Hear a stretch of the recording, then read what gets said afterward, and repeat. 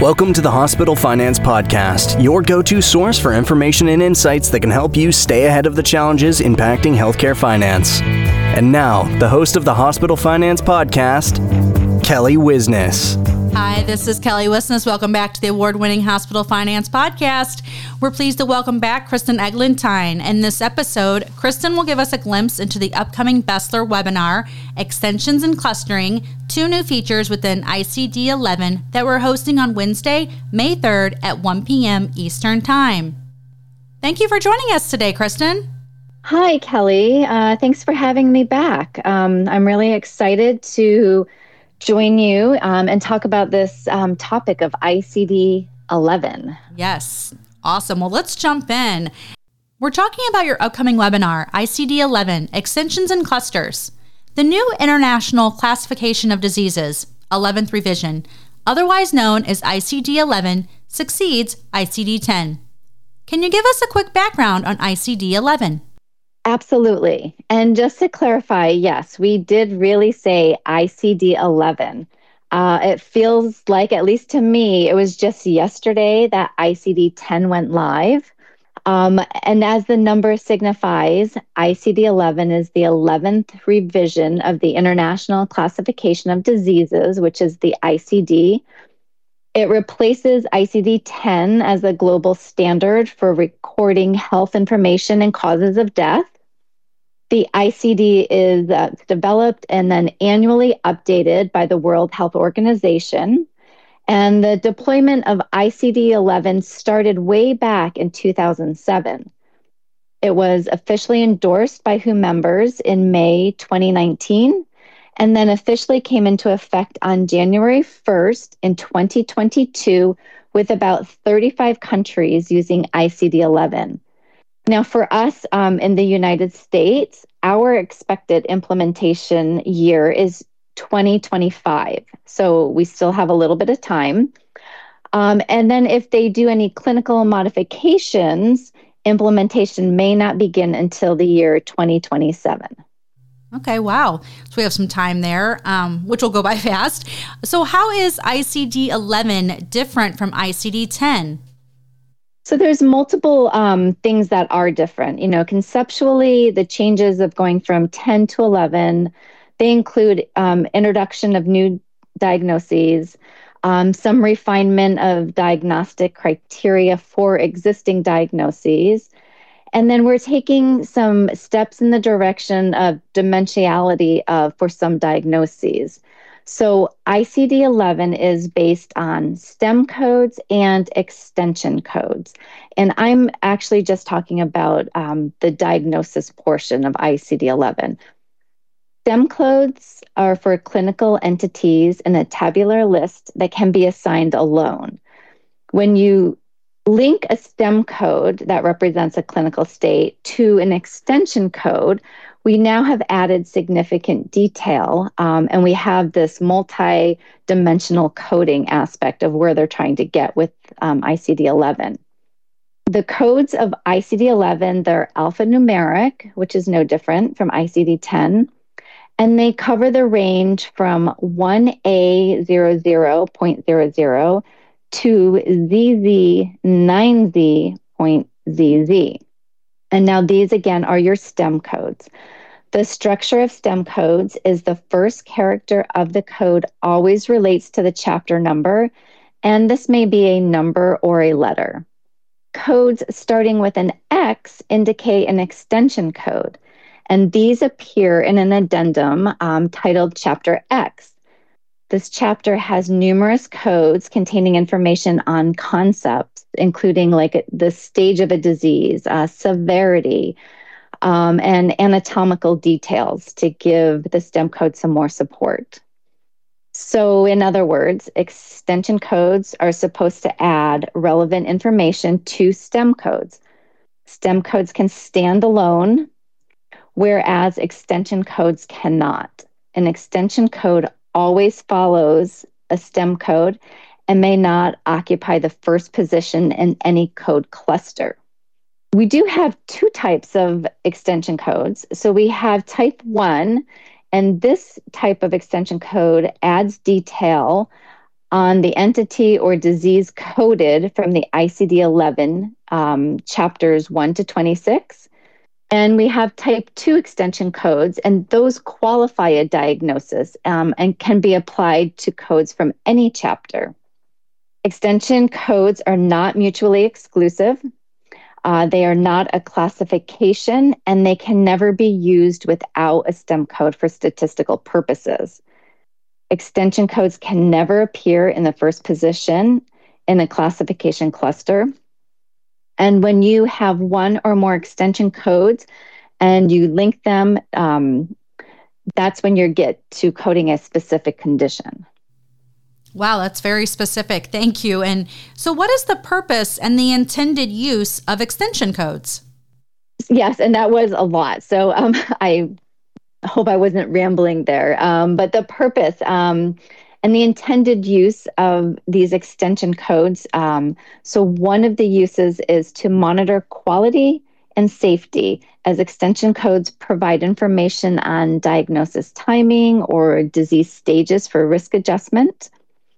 Hospitals will also use extension codes to forecast and potentially increase their case mix-based reimbursement system.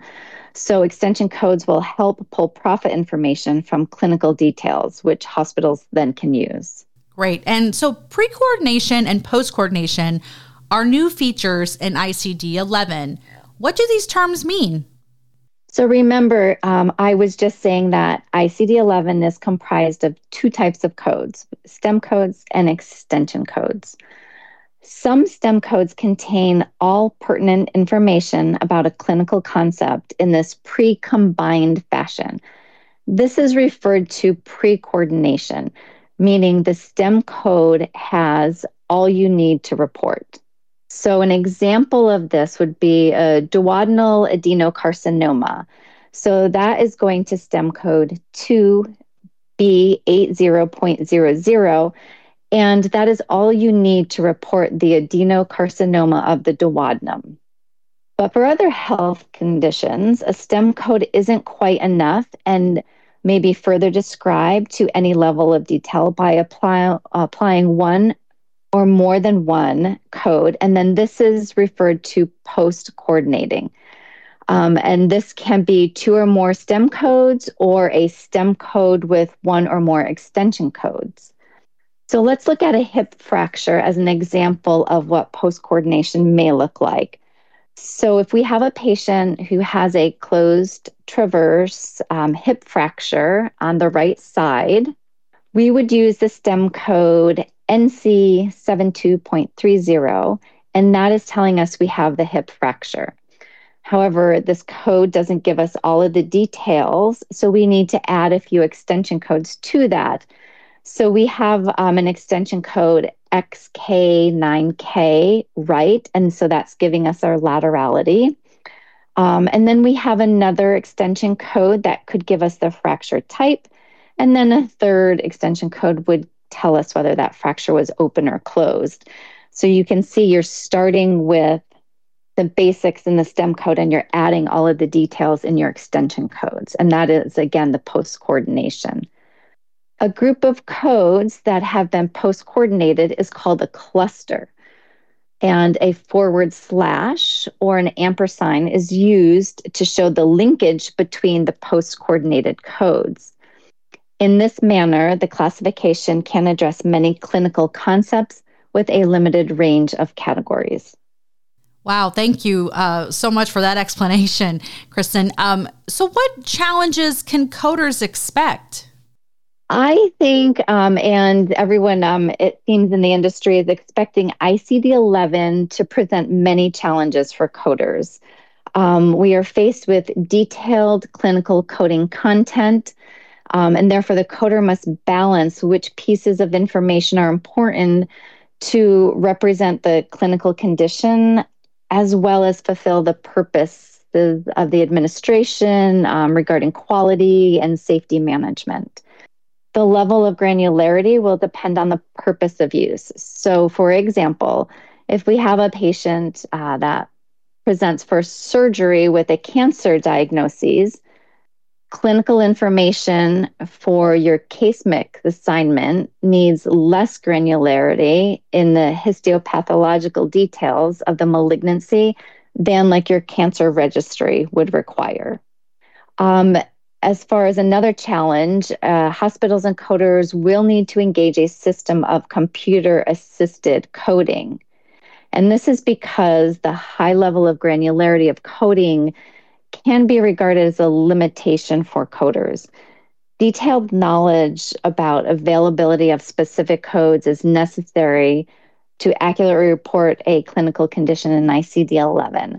Computer-assisted code assignment is imperative for high-quality coding, as the code abstraction from printed materials can be time-consuming and was not considered when they were developing ICD-11.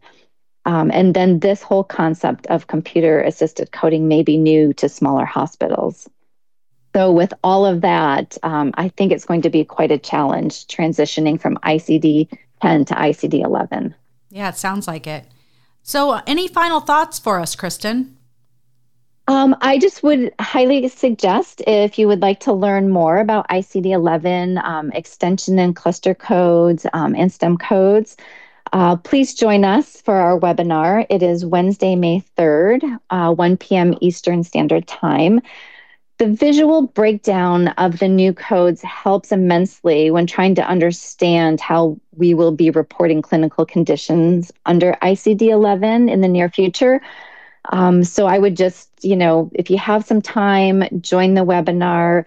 A lot of what I had just went over just makes a lot more sense. It's easier to digest when you can look at the screen on a webinar and we can present the clinical condition, what the codes look like in ICD-10, and moving forward, what you will need to report for ICD-11.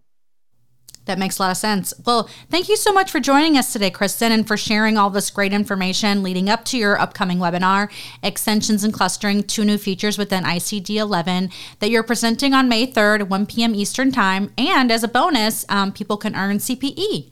Thanks again, Kristen, for joining us. Well, thanks for having me, Kelly. I hope everyone has a nice day. Thank you. And thank you all for joining us for this episode of the Hospital Finance Podcast. Until next time.